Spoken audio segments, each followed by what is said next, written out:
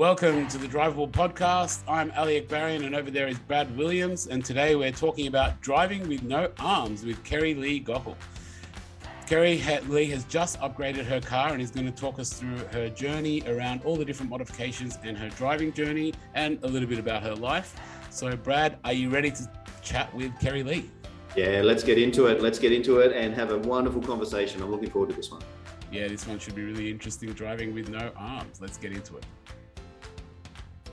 Welcome to the Drive Able podcast, where each episode you get to listen to two of Australia's leading professionals in the area of driving and community mobility for people with disabilities. In each episode, they interview drivers, carers, and industry experts and share the insider's guide to driving with a disability. Here are your hosts, Brad and Ali.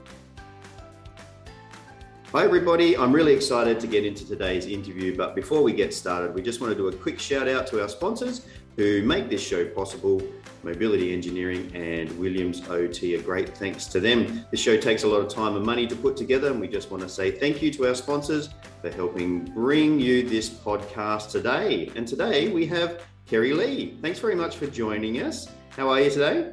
I'm very well, thank you. How are you? Yeah, good. Great to have you on and excited to have this conversation. The first question we ask everybody is to introduce yourself and tell us a little bit about your disability and whether it's been there since birth or whether it came later on in life. Just give us a bit of an insight to who you are. Sure. My name is Kerry Lee Gockel. I'm based in Brisbane. I was born without both of my arms. I think the correct medical term for what I've got is congenital amelia. But for me, in layman's terms, that just means that I was born without arms and nobody has any idea why. So I was, my mum had a natural birth and a very normal pregnancy, and it wasn't, ultrasounds weren't done as a matter of routine when she was pregnant with me. So it was actually a surprise for every single person in that room when I was delivered. So, and yeah, we've never done any tests to find out why. It actually doesn't change the outcome whatsoever. Yep. I think they whisked me away and did a couple of tests after I was born to see if there's anything else that was wrong. But as far as we know, this is it. Just me with no arms.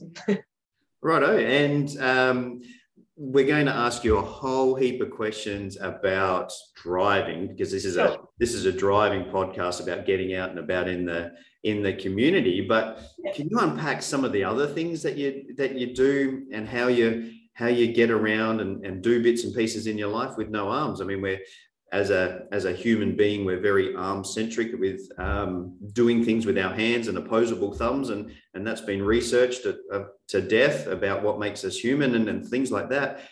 How do you do most of the things that you need to do? Do you use aids, or is it your feet, or how do you compensate? I use my feet to do most things. So very early on, my parents let me just kind of find my own way. Mm-hmm. They tried to encourage me to maybe use a pen in my mouth and write with my mouth, because we had seen other people in a similar situation do that. But I was just not interested whatsoever, and I reverted naturally to using my feet. So they just let me go. They just let me experiment and find ways to do things myself. Awesome. So I've grown up basically treating my feet as my hands, and I even refer to them as my hands, which makes some people laugh, but to me, they are my hands. I have tried to modify my home as little as possible, and I think if you came to our home, you would see that it's not obvious that there are actually two people living here with a disability. My husband also has a disability, and quite early on, we were given some advice about sort of, changing to suit the world around you rather than expecting the world around you to change to suit you. Mm-hmm. So that doesn't have universal application. Obviously, I'm one of those people that I don't need a lot of resources and aids and assistance to get by. That being said, though, I rely quite heavily on support from fellow humans. So my husband assists me on a daily basis with getting dressed and that kind of thing. And I've really built a network of friends and informal supports and some formal supports, so that I can manage outside of the home as well. But by and large, I've just adapted the way I do things so that I can do it with my feet. So for example, if I'm cooking in the kitchen, I hop up on the counter and grab a knife and I chop away up on the counter. So yeah, my feet are pretty dexterous. Yeah. Wow. Yeah, amazing. I mean, the research would say that you've developed that side of your brain to be able to compensate where Ali and myself, for example, unless we were to use our feet like that from day dot, our part of our brain would be a lot smaller in that area. So yeah, that's fascinating. As an OT, I've got many questions about that side of things, but I have to refocus because this is a driving podcast. And I really want to understand the journey that you've been on in regards to driving, because the first thing that you think about with driving is that you've got to hold the steering wheel. So let's explore how you came. What was your driving journey? Just before we do that, can I just clarify? Legs and feet, everything is, I guess, standard. Yes. Lack of a better term. There's no like, yeah. Okay, cool. No, I'm the only other little thing that I've got is a bit of scoliosis of the spine, but I think that's probably more because of the fact that I've been left leg dominant in doing everything. So I think that naturally I've got a little bit of curvature of the spine, but I don't think that that's of itself anything significant. It's very minor. So to the naked eye, you wouldn't see it anyway. Okay. All right. All so right. So yeah, how did you go driving? Yeah, how did you get your driver's license? So when I was getting to the age of being able to learn to drive, we started looking at how other people that we knew without arms drove. And we had been in touch with a lady in Germany who was almost identical to me. She had no stumps or little arms, unlike other thalidomide victims who we were in touch with. I'm actually not a thalidomide baby, but obviously a lot of other thalidomide victims had either no arms or short arms. So we were in touch with a couple of people there, but those ladies or gents with little arms could actually drive on the wheel still. So it wasn't comparable for me. But there was a lady in Germany who drove with her feet, and she had these foot steering modifications down in the footwell of her car. Now at that time there was no NDIS and no funding available for those sorts of modifications. And when my parents and I looked into the cost of these modifications, it was just completely out of reach for us. There was no way that we could afford to pay for the modifications. At that time, they could only be fitted in a VW Passat or Jetta. And again, we weren't in a financial position to buy a brand new car and have those modifications and then have them shipped out to Australia. So we looked further afield and were put in touch with Brett Nielsen, who's was the first thalidomide baby here in Australia. Now, Brett lives down in Mullumbimby. We got in touch with him and he said, yeah, I'll show you how to drive, no worries. He's like, I don't have any modifications, it's easy. So we'd gone from one extreme to the other. And we met Brett on his acreage property. I was about 16, I think. And we're in my parents' Camry. And he said, righto, let's go. I'll show you to drive. And I thought, okay. So he asked my parents if he could take the wheel, and we drove into his paddock. And my parents, from where they were standing, said the car just parked in the middle of the paddock with Brett behind the wheel. And we stopped there for 20 minutes and they had no idea what was going on. What was going on inside that car was sheer torture, because Brett said to me, we can't go anywhere until you put a seatbelt on. I said, well, I've never had to put a seatbelt on because somebody always buckles me in. So how about you just buckle me in and we go? And he said, no. He said, if you can't put a seatbelt on, he said, we don't drive. So I was like, all right. So the 20 minutes that this car was stationary was Brett yelling at me, encouraging me to launch my right leg, which until that time had done nothing. My right leg's always been my stabilizing leg, and my left leg has been my doing leg. But I had to drive with my right leg, and I had to put the seatbelt on with my right leg. So I was asking those muscles to do something that they had never, ever, ever done before. But he would not let me start this car until I had a seatbelt on. So by the time we had finally heard it click, I was drenched in sweat. I was on the verge of tears and I actually wanted to fly kick Brett in the face. But anyway, we won't go there. So once my seatbelt was on, he showed me it was literally right foot up on the wheel and my left foot down on the pedals. Okay. And so again, trying to get my right leg to move in a way that I'd never ever asked it to move it was something else. My hip, I thought I'd torn muscles at the end of that day. But yeah, so he showed me the foundations of how he drove. And from then on, I did a bit of practicing with my dad in vacant car lots. And then I obviously had to go and get my learner's permit. Now, before Queensland Transport back then would give me a learner's permit, they had to be satisfied that it was safe for me to drive.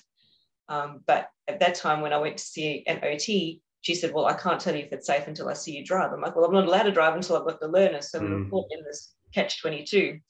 So eventually we agreed that we did a bit of a driving simulation with the OT, so she could test my grip strength on the wheel and assess the position, and she was comfortable to issue a report to Queensland Transport. So I got my learners that way. And that was the beginning of my driving journey. So there's a couple of things that I want to just unpack in that area. Yeah. You drive with your right leg on the steering wheel and your left leg on standard pedals? Yes, so they were, initially it was with standard pedals, but that was the one modification that I was required to get when I learned to drive, because I was using my left foot on the pedals and stretching across to the right-hand side accelerator, my heel was actually suspended off the floor. Yep. And they said, no, for safety, we need your heel to be on the floor. Yep. And so we had a left foot accelerator fitted. Okay. So I had two accelerators and I could fold one up and down, or I could fold the right one away when I was driving. Yep. And then if somebody else jumped into my car, then they folded the left one away and put the right one back down. Can I ask why is it right leg for steering, left leg for accelerators? I asked the same question because I was very belligerent about the fact that he was making me use my right leg, but it's because when you guys are driving, you can chop and change hands for resting, but if I was using my left leg, it would be suspended in the air the entire time, whereas on the right-hand side, I could rest against the door. I could, okay. And we talk about this with spinner knobs as well for people that use one arm, that the left spinner knob, you have to push up against the camber of the road all the time, where maybe the weight of your right leg was helping you adjust against the camber of the road. Yeah. You made another really good point there, is that your grip strength had to be assessed. Yes. How do you grip the steering wheel? Is it with the big toe wraps around, or how is it that you grip the steering wheel? Yeah, I think my big toe was sort of under the steering wheel and the others were on top. Yeah, and it just almost like I'm using my hands here for people that are watching this, but is it a matter of just pushing into the steering wheel to give you friction grip? Yes. So I'll lift my leg. I think I used to sort of like grab it almost like. I can't do that with my toes. No, see, my toe span's quite wide, so they're quite flexible. So I could actually grip the wheel at the top. Yeah. And how do you go in regards to reach? I mean, getting your knee up towards your chest, I'm assuming. Yeah. Do you have to lay your seat back, or I did. I had to recline the backrest a little bit, and I had to push my seat back as far as it went. I've actually got quite long legs for my height, which is in some ways been an advantage, but in some ways has been a disadvantage because there's just so much more leg to jam into a space sometimes. So.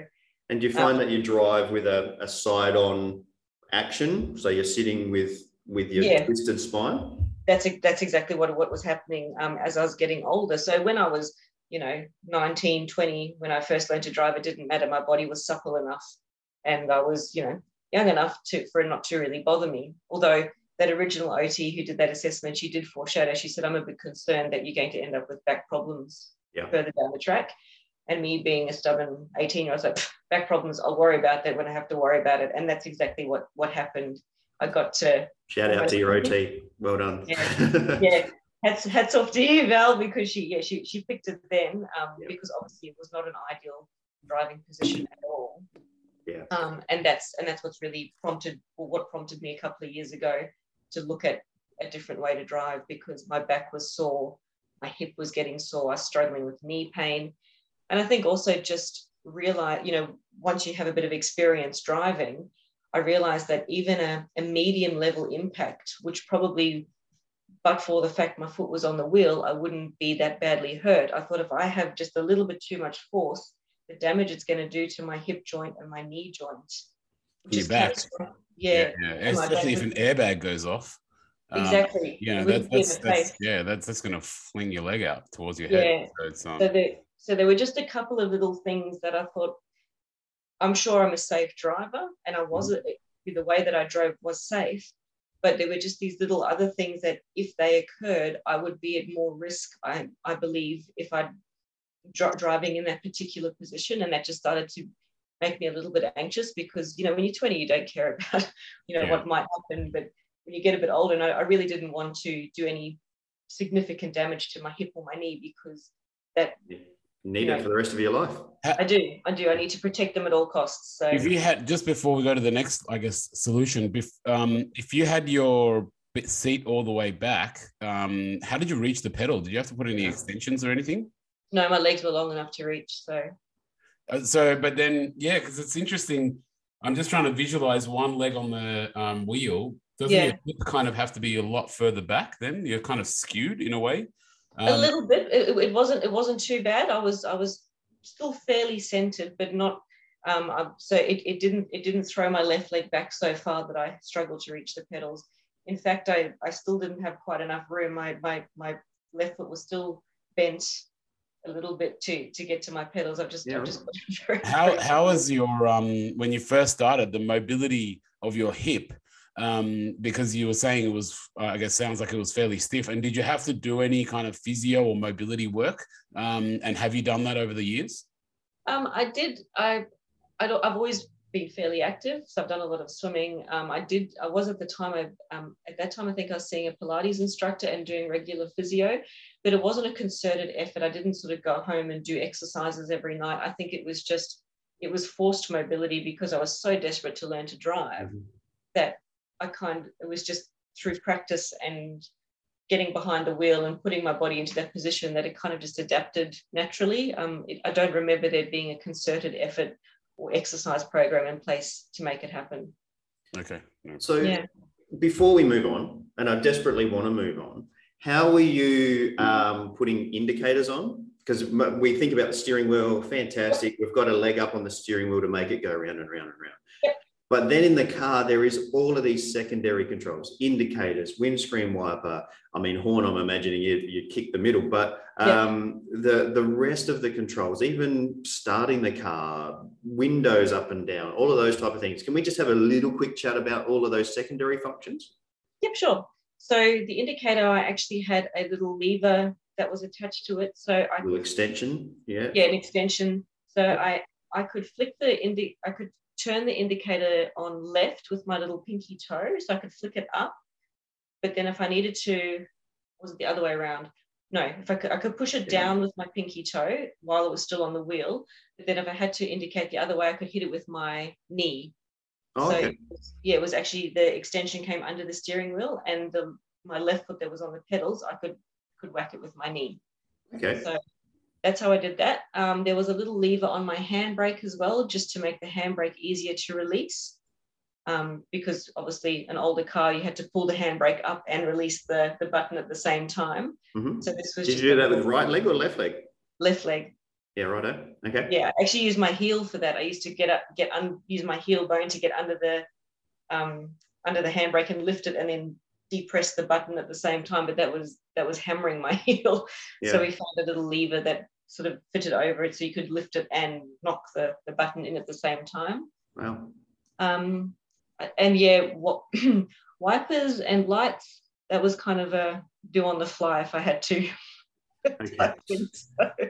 Yeah. If it was raining, I generally try and put my wipers on before I was in motion, or pull over and put them on. But sometimes it was a quick sort of off the wheel, off the pedals, pull them on and keep going. So there was no push button start when you first started in cars. No. So did you start the car from outside the car before you got in, or did you do it around the steering wheel and hook your toes over the keys?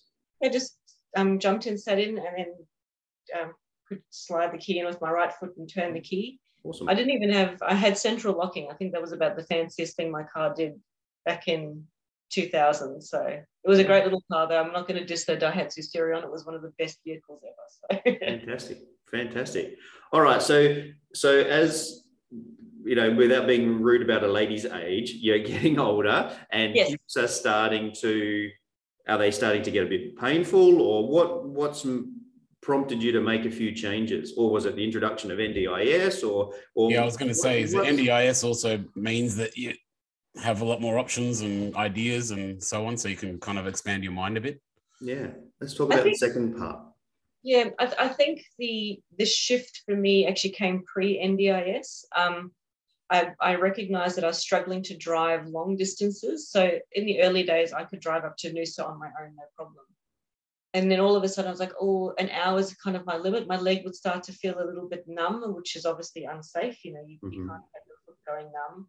And my back was just sore, and I was taking longer for that pain to subside. You know, I felt like, you know, a couple of days later, my back was still a bit twingy, and that's when I thought, well, you know, maybe I need to look at other options. And initially, I was a bit sad about that, because I really liked the fact that I didn't have major modifications in my car, that I could, if in an extreme emergency, I could probably jump into somebody else's car and drive relatively safely. Yes, the pedals are around the wrong way, but with a bit of, you know, forward thinking, you know, in an extreme emergency, I could probably do it. But I liked the fact that I didn't have all these fancy modifications, and that my car was largely untouched. But I also went through the thought process of, well, if you continue to drive like this, you may not be driving for very much longer. You can't put your body under that kind of strain forever. And I was more active I'm more active now that I'm older. So it wasn't a case of being inactive, or I just think it was age, and you know, my body was less supple. And I think also just those little risk factors that I was talking about earlier probably bothered me a little bit more than what they had previously. So I started to look at what options were out there. And I initially came across a modification by a company down in Sydney, which is almost like a foot plate in the footwell of the car that mimicked a steering wheel. But again, it was pre-NDIS, and the cost of it was just outside of my budget, given that I would have to buy a new car, because they weren't going to fit a modification in a you know, almost 20-year-old Daihatsu Sirion. So that kind of, I looked into it and I got all excited, and then I realized how much it was actually going to cost, and I sort of thought, oh, well, that's out of my reach, never mind. And then they announced the NDIS, and you know, after discussions with others, I realized that car modifications were something that the NDIS would cover. So I went back to looking at these mods. And it was actually quite by chance. I was flicking through a brochure that Spinal Life sends out from time to time, and there was a company that did a whole heap of steering modifications. I thought, oh, I wonder if they do anything for foot steering, because foot steering isn't that common. I think you know, it was the company down in Sydney and maybe one other overseas that I'd seen, but other than that, I couldn't find anything else just by doing Google searches. Yeah, so I jumped onto the website, and yeah, they had a foot steering modification available. So that's when I really started to look at it in earnest, and work out whether this is something that would suit me. I reckon I can just pinpoint a couple of companies here. I reckon the first company may have been PME, Problem Management Engineering, with their silver steering wheel when you were first exploring. Now, the second company that you're mentioning, which company is that you went exploring with? That's Total Ability down in New South Wales. Yeah. And they import the Fadil modifications, or I think that's how you pronounce it. Fadil, Yeah. And so we were actually originally looking at their specific foot steering modification, which it was almost like a foot plate, but it was a forward and backward movement to turn left and right, as opposed to a circular movement. So I trialed that, and that worked pretty well. But a whole heap of stuff happened in between, so I can go into a little bit about that. But by the time the funding approval from NDIS came through for those modifications, COVID had hit. Okay. So we knew that we were in for a long wait to get stuff shipped out from overseas. But also the modifier that was supposed to do it up here in Brisbane, who Total Ability were connected with, they had actually closed down. Their business had closed. So we no longer had a modifier in Brisbane who could install that particular system. So there's a lot of backwards and forwardsing about what we're going to do. And I knew that I would have to ship my car down to Sydney and get the modifications done in Sydney. But we had a bit of a brainwave. Fadil also do the mini wheel, which is almost like a joystick style steering. Mm-hmm. And usually it's used for people who've got limited mobility in their arms because it's a much easier mechanism to use for steering, and it kind of sits where your handbrake is. But we realized that there was actually nothing stopping us putting that on the floor. Mm-hmm. It's all connected to the steering column. So my current OT brought a sample of that over. She's like, we can't plug it into your car, obviously, but let's just see if, in theory, this is going to work. And we popped it on the footwell of the car, and that was it. So we actually ended up changing the requirements kind of 3/4 of the way through the process, because this was a far better solution than the original steering option. I'll just unpack some of the modifications so people listening into this can think through what might suit them. The first one that you were thinking about was basically a steering wheel kind of down where the clutch would be. And it had a little plate that you could rest the ball of your foot on, and then you'd rest your heel down to go on a straight line, and then you'd lift your heel up and move the wheel around with the ball of your foot to make the steering wheel basically move in front of you. And that was connected by chain, I believe, to the actual steering column, that piece of equipment. The second piece of equipment that you originally started applying for, if you think about your windscreen wipers, it pivots from the bottom and you pivot your foot from side to side, and that connects to the steering wheel and makes the steering wheel spin in front of you the same type of way. And that's connected down where the clutch would be as well. Mm-hmm. But the third one is all electronic. So this is a tiny little steering wheel, about the size of a saucer, maybe even smaller, and it's got a little tiny spinner knob on it. Is that what you're using, Kerry Lee? Yeah. And that allows you to hook your toes over it and be able to make the little wheel spin around, and it spins the same ratio as what your steering wheel does. So if you bring the little spinner knob down to the bottom, the steering wheel is going to spin upside down. So it's got the same ratio. So small movement down in where the clutch would be, roughly. Yeah. Did you find that that's kind of a bit easier on a maybe cognitive sort of level because you're already used to spinning things around for a steering wheel, I guess, rather than just sort of like a left and right motion? Absolutely. So yeah, this like option number 2 was harder for my brain to sort of compute, because it was a forward and backwards motion as opposed to a round motion. So yes, it was much easier to learn to use the mini wheel. The only thing is, though, I had to switch feet. So remember, I used to be steering with my right leg. Now I had to steer with my left foot, and then operate the pedals with my right foot. But there was no left foot accelerator, so I had to go back. I had to rewire my brain to move right to accelerate and left to brake. How did that go? Yeah, I wanted to ask, how long did that take? We get that fear from a lot of clients, changing from left-sided to right-sided hand controls is another example, or changing from one style of modification to a different style of modification. Is it something to be fearful of? Absolutely not. The brain is an incredible piece of equipment, and it's amazing how easily it adapts to learning something new.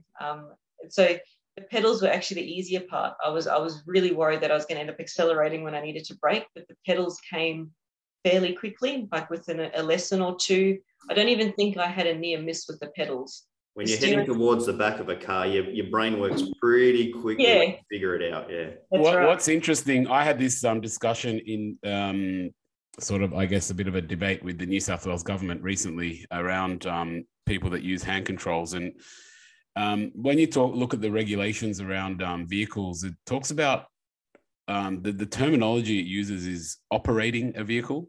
And operating a vehicle is basically understanding how it works, understanding that I need to steer this way and I need to accelerate that way and so on. And the debate I was actually having with them, because they were saying, you know, if someone changes their device, they need to go through an entire process of learning and lessons and everything again. And I was like, well, if I change my car from a Subaru to a Toyota, it's got a different way of steering, maybe different style of thing. How come I don't have to go and relearn and re-get a license? It's about how you operate a vehicle. And it's great that you've identified that, because I want to encourage people to get out there and trust themselves, because you know that, hey, okay, my brain knows I've got to accelerate and I've got to brake and I've got to steer. And it's just got to, that part is hardwired. It's just got to give the directions to the parts of your body. And it doesn't take that long to readjust, as long as it knows, hey, I need to brake and accelerate, you know.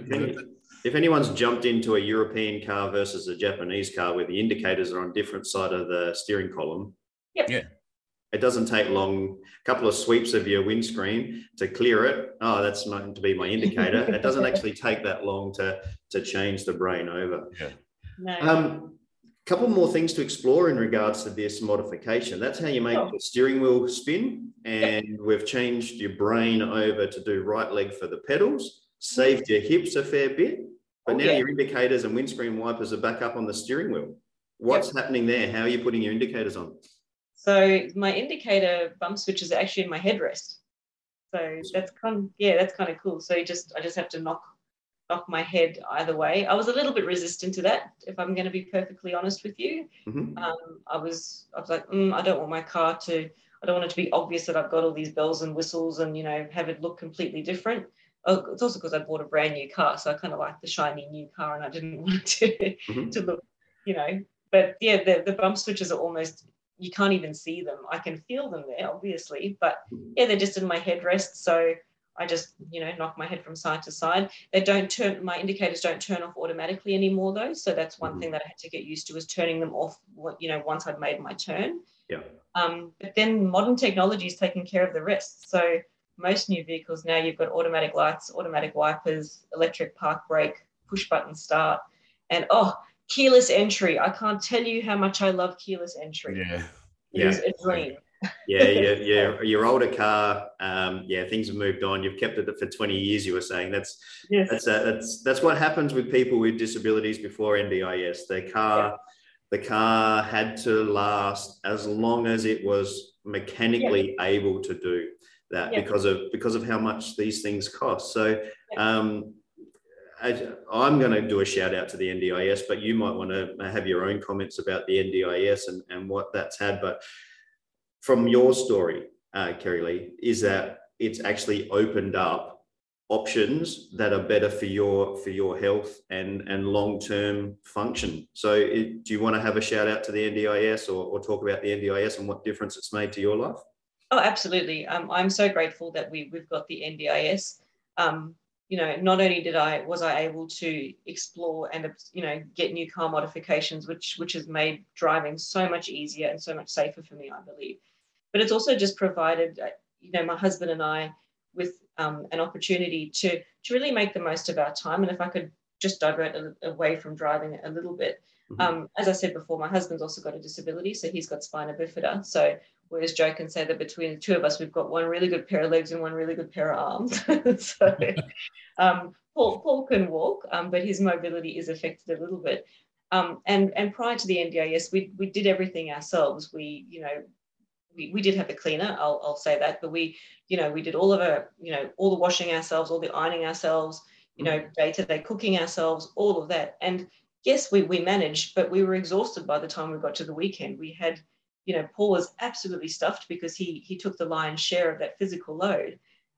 So the NDIS has given us this really great opportunity to actually accept a bit of help during the week. And it's made our lives infinitely better. You know, we've got a weekend where we can do fun stuff. It's not catching up on housework and resting because we're so exhausted from the week of trying to keep up with all the household chores. Yeah. So it really has opened up so many options for us. And these lovely support workers that have come into our home are really now part of our tribe. It's not just an arm's length transactional relationship. It's a really lovely connection that we've built with people who are making our lives better. So I'm always very, very grateful for the NDIS, and I think that they're doing a magnificent job of providing support to people like us. Yeah, that's awesome. That's really nice to hear. And one little shout out I want to actually give to you, Kerry Lee, is one thing I remember you said at the beginning or towards the beginning was you said to your OT at the very beginning when you started driving, I'll worry about my hips when I need to worry about them. And I'll shout out that you actually did. When you needed to worry about it, you did something about it, because a lot of people don't. And that's really awesome, because it just means that you can continue to experience your life. And as you said, experience weekends and have fun. So that's also a great thing to recognize, that when you do need, because that's something that actually frustrates me as a bit of an equipment supplier. We'll get people come up to me, and even probably Brad as an OT. You know, I always remember one lady at an expo. It was a long time ago when I first started. It was really confronting, because it kind of showed me a little bit of an insight to this industry. And she was with her husband, and she was falling apart. She was like on a walking frame, and she was looking at this swivel seat, and she was like, oh, maybe one day I'll be up to one of those. And I'm like, I think you're way past that, love. Today's the day, love. You know, like I think if you got into that, you know, you actually probably have a better life, you know. But it was really interesting how people, you know, they really push back a lot, you know. And it's great having, you know, NDIS acceptability, speaking to people like yourself, that, hey, it's okay, and look after yourself, and you can have a better life and a fuller life. So it's great to hear that. It was interesting. I was thinking about that the other day, about why it is we were so resistant to initially having somebody come into our home and provide assistance, or why I was so resistant to you know, fairly significant modifications. And I think early on, I thought that my ultimate goal had to be complete independence. I thought that for somebody in my shoes, the ultimate sort of achievement was being totally independent. And that's nonsense. Yeah. Like, for me, that's utter nonsense, because total independence means a hell of a lot of hard work. It's exhausting. I'm putting my body under a whole lot of pressure. Whereas if I just recognize that total independence is not kind of like the gold star standard of living with a disability, and just asking for a bit of help from time to time and accepting people into your world who are willing to provide that assistance, makes it way better, way, way better. Yeah, philosophically, that's kind of a big thing that I always go on about, even, you know, able-bodied or not. I always tell someone, if you want to build a house and a shelter, you need another person to hold up the other piece of wood, you know. So you can't do anything by yourself, whether you like it or not. Independence is not a great goal. It's dependence and like working in a community is the goal, you know. So it's collaboration. Even for general people, we are all taking shortcuts. We're all using technology every single day to make our life easier. Like I've never opened a can with a old metal can opener. You know, nowadays they got ring pull. Everything is making it easier to function. There's just different devices out there to help people with disabilities, because it's a different way of thinking about doing a functional task. I mean, these phones nowadays, you know, we've got a computer in our pocket. That's another example of how technology is out there for everybody, and independence is just viewed in a different way. Yep, and you know, in saying that though, I do respect that there's some people who do want to achieve that full independence, and I do respect that, but for me, it was just it was a silly notion to, you know, to hang on to, that I couldn't ask for help, and it was not a failing. I think that's a strong word, but just that I was, you know, I wasn't doing it right.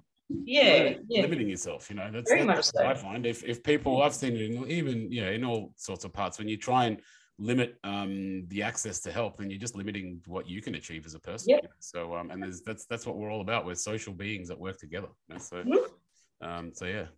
Time has flown. We've got to round it up. It's every podcast. We try to keep it to 20 minutes. There's no way that we actually ever achieve that. But before we wind up, we want to do another little shout out for our sponsors to make this show possible. Mobility Engineering and Williams OT.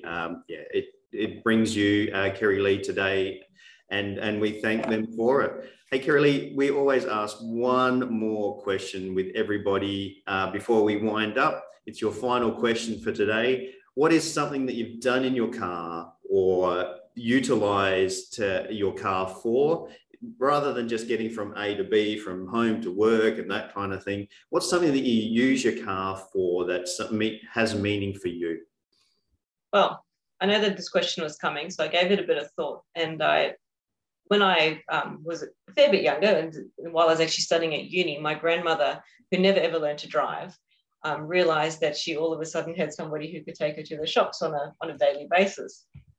And initially, well, after a while, it got a bit tiresome having, you know, Granny phone me up every day to go and get a litre of milk. But I realised now that me being able to drive and being at home for that period of time actually gave me an opportunity to spend some really, really valuable time with my gran, who I was extremely close to, because all of a sudden, not that the tables were turned, but my gran had supported me a lot as a child, and she, looked after us when my parents were at work, and she was always a very, very, very, available, caring granny. And it was just nice to be able to do something for her, but it also gave me the benefit of some really great quality time with my gran before she passed away some years later. So I'm very, very grateful that A, I had my license at the time, and B, that I could take granny around. And we used to go for coffee and do shopping, and then we come home and cook together. And I'm very, very thankful that my car gave me that time with her. It's absolutely wonderful. I love asking that question. We get all kinds of different answers, and that one's I love that answer. A huge thank you to you, Kerry Lee. Thank you very, very, very much. That was wonderful. A shout out to Total Ability and Fardiel for helping you with your modifications. Now, also a shout out to PME for introducing so many mods into Australia in those early days. Shout out to your OT and your modifiers in Brisbane as well, who have helped you along the way. If our listeners wanted to, have you got a YouTube channel, or have you got an Instagram or anything else like that where you've got maybe some videos of how you do bits and pieces so they can see it at all? Is there any way that they could get in contact with you? Sure, I'm not cool enough for YouTube yet, but I do have an Instagram account at The Wingless Warrior. So please feel free to follow me, and more than happy for you to direct message me as well if you've got any questions. The Wingless Warrior. Fantastic. That's awesome. Now, what we're going to do is mention that in the show notes. So if you scroll down, if you're listening to this, scroll down to the show notes. We'll put that Wingless Warrior down there. And also, if you want to have any other questions, make sure you get in contact with us. We'll put you in contact with Kerry Lee, and that way we can make this a better world and get more people out and about on the road safely and appropriately. All right. So what happens now is in a little bit of time, just after we say goodbye, we're going to come back, Ali and I, and do our top 3 takeaways from today's interview, like we do every podcast. But before we do that, we want to say a massive thank you. Thank you very much. Thank you very much. It was a fantastic interview, and I can't wait to unpack it a little bit more. So stick around, everybody. Thanks, Kerry Lee. Thank you.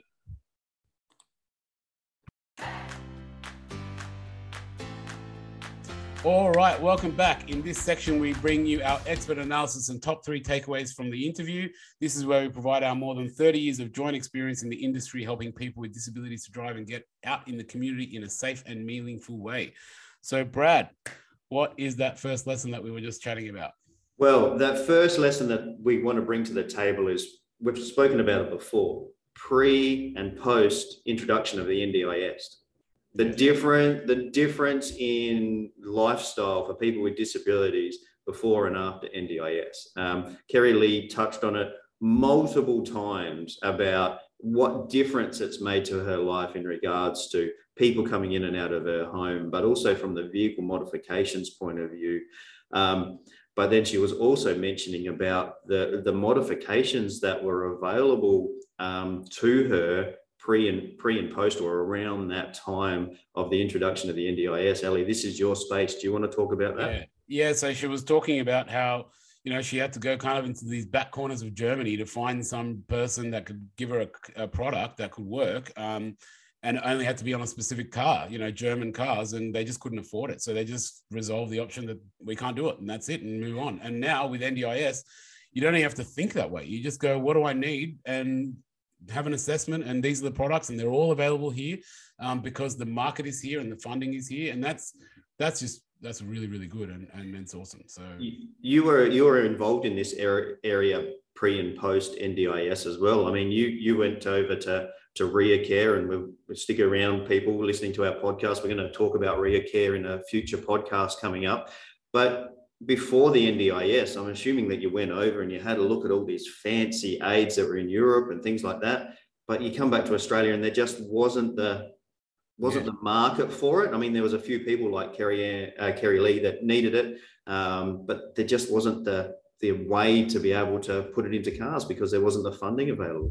Yeah, they just didn't have the money. So, and that's basically all it was. So it's great that, you know, with a little bit of funding, they can get that lifestyle back and they can have options. And one thing I actually did want to really highlight in Kerry Lee's case, which I think is the majority of cases, which is probably not represented the best as from what I've seen in media, is people are not trying to get the most products they can just because it's free products. As you saw, she's trying to get minimal products because she just wants to be quote unquote normal and fit in and all that kind of stuff, you know. So, and I'd say that's the majority of users, and not trying to, I guess I've seen out there some rhetoric around, oh, these people are just trying to get whatever they can and the best and as many products as possible. And you can see her option was like, no, I don't want products. I don't want that stuff. I just want as minimal as possible to get me going. And I'd say the majority of people are like that. Well, you've already touched on our second point here, our second takeaway, and that's that overcoming diversity. You know, parents saying, you know, kind of chucking her in the deep end and seeing what she could do. And you know, she talks about climbing up onto the kitchen bench and using a knife up on the kitchen bench. And I'm trying to imagine that in my head as an OT and where safety is and all those type of things. But it's more about function, and it's more about that independence and about making life work for you. And the same with her driving. Yeah. And that overcoming adversity piece, which is like that second lesson, is or takeaway is something that we hear a lot from people that have had successful outcomes. You know, a lot of the people, for example, that are from the country because they didn't have options, you know, and then we speak to them and they've done really well because their parents are like, we've got no money, we've got no options, we're just going to have to figure it out, you know, and they're put into these really deep parts of adversity and then they overcome it, and overcoming that adversity does have rewards at the end. So I guess the reason why I wanted to really highlight that as a takeaway is, if you are facing adversity, don't run away from it. You know, have the supportive community around you and face it and see what happens on the other side. You know, it is safe, and you've got that support network around you. You know. Yeah, well, I want to do a little shout out to the person that introduced her to driving with no hand controls and made her sit in the car for 20 minutes and made her cry and sweat and work really hard. And you know, but they weren't going to go anywhere until she could put her seatbelt on, and that forced her to problem solve and think and figure out a way around things. I want to get in contact with that guy because he'd be a good OT, I reckon. Yeah. With our third point that we want to talk about kind of leads on from that as well, is the individual approach and you know, the OT at the early stages saying that, you know, this is probably going to impact on your back. It's probably going to impact on your hips using your leg up on the steering wheel and one leg down on the pedals. That's twisting your spine. That's twisting your hips and quite a lot of strain on your body. That's going to have a repetitive stress type of scenario on your body. But she listened. She understood that at the time. She took on that risk. But then when the time came, she made that call before it was too late, and a shout out to Kerry Lee for making that decision, because we see it all the time, and you mentioned it in the actual interview. People push past their limits a bit too far sometimes. Until it's too late. And I really liked what she said. She said, I'll worry about it when I need to worry about it. And she stuck to her own word, to herself. And that's really, really important. And yeah, look, like we said, we've had multiple people. Another one, I just can't think of his name, but again, he was talking about when he was younger, the OT was saying, you know, bringing your wheelchair over you, you know, it's going to have issues with your shoulder over time. And he said, well, I'll make that choice. But then again, what he did, as it was getting more difficult to drive, what did he do? He went back and got, you know, drive from wheelchair and high level controls or whatever it was, so he could continue that life and didn't push past those limits. And that's really important. It's about that continuance. You know, it's not about, okay, I can be tough to the end of life. We all need assistance as we get older, and so on. So nothing wrong with that. And great that with all of that stuff, she can continue to live her life and like you said, have weekends back and have a bit of a lifestyle. So that's beautiful to see. Yeah, look, it's not just about pushing items, pushing modifications, doing this, doing that. We're talking about a product, a car that has the potential to kill you or kill other people. And that needs to be treated with respect. Yeah, it's not a right to be able to drive. You need to be able to drive safely and appropriately, and you just need to tune into the Get Home Safe Foundation interview with Darren Davis, and we talk about, safety of driving and so forth as well. But we do need to treat the car with respect, and you need to be able to drive it safely and appropriately to be able to avoid accidents and to be able to tell people where you're going. So putting your indicator on to get off of a roundabout and all of those type of things, you need to be able to do that appropriately all the time, not just on show, but all the time. People take shortcuts and they don't put their indicators on all the time. I mean, that's general across the population, but we should be able to achieve that, and have that choice to take that risk if you want, but we need to be able to do it safely in the times that it's required. Yeah, exactly. That's it. And I think that really wraps it up for us today. And it's been really, really good. I actually really enjoyed speaking to Kerry Lee as I was speaking to her offline. I think she should be out there more. She speaks well, and I think her approach to things is really good. And as we wind up this episode, hang on. There's just one more thing that we forgot to mention. We spoke to Kerry Lee as we were saying goodbye to her offline. There's probably a question out there that's going to come from this. We spoke about her husband. He's got spina bifida. Real quickly, he's able to use standard pedals and standard steering wheel. Kerry Lee has her own car, because changing it from mini steering wheel to standard steering wheel can be done. So the mechanic can drive the car, or a husband can drive the car, and the standard pedals are down there. They haven't been altered. But there's a bit of a process in doing that. So it can be a little bit difficult to... it's more for an emergency than every day, really. That's right. It's not an easy changeover. Just for people that are wanting to understand how that process works, probably best to get in contact with Fadiel if you want to know exactly how that piece of modification works, and is it easy or is it not. But I knew there's bound to be a question about that, so I wanted to make sure we mentioned that before we wound up, Alan. Yeah, that's a good point. And that's it, folks. As we wind up this episode, I want to give a shout out to our sponsors, Mobility Engineering and Williams OT, for helping us bring you the interview with Kerry Lee today. Williams OT Driver Assessment and Rehab offers all the pieces of the puzzle to assist people with disabilities reach their driving and community mobility goals. And Mobility Engineering is a team of passionate and dedicated people focusing on bringing Australia's largest range of suitable transport solutions for all walks of life. And as we say in every episode, the advice provided in this podcast is general in nature. So if you have any queries about what you can do and what will work for you, get in contact with your local OT or mobility dealer and set yourself up with a trial. Trials really do put you in the driver's seat, and that's good. We'll see you next time, Brad. All right, Ali. Thanks very much, and see you in the next podcast. Thanks for listening to the Drive Able podcast with Brad Williams and Ali Akbarian. If you like what you've heard, make sure you like, rate, and subscribe. It really does make a massive difference. If you or anyone you know would like to share a story about driving with a disability, or you would like to get in contact, find the show notes, or find the resources mentioned in this episode, you can find us on Facebook. Just search @Drive Able Podcast for more information.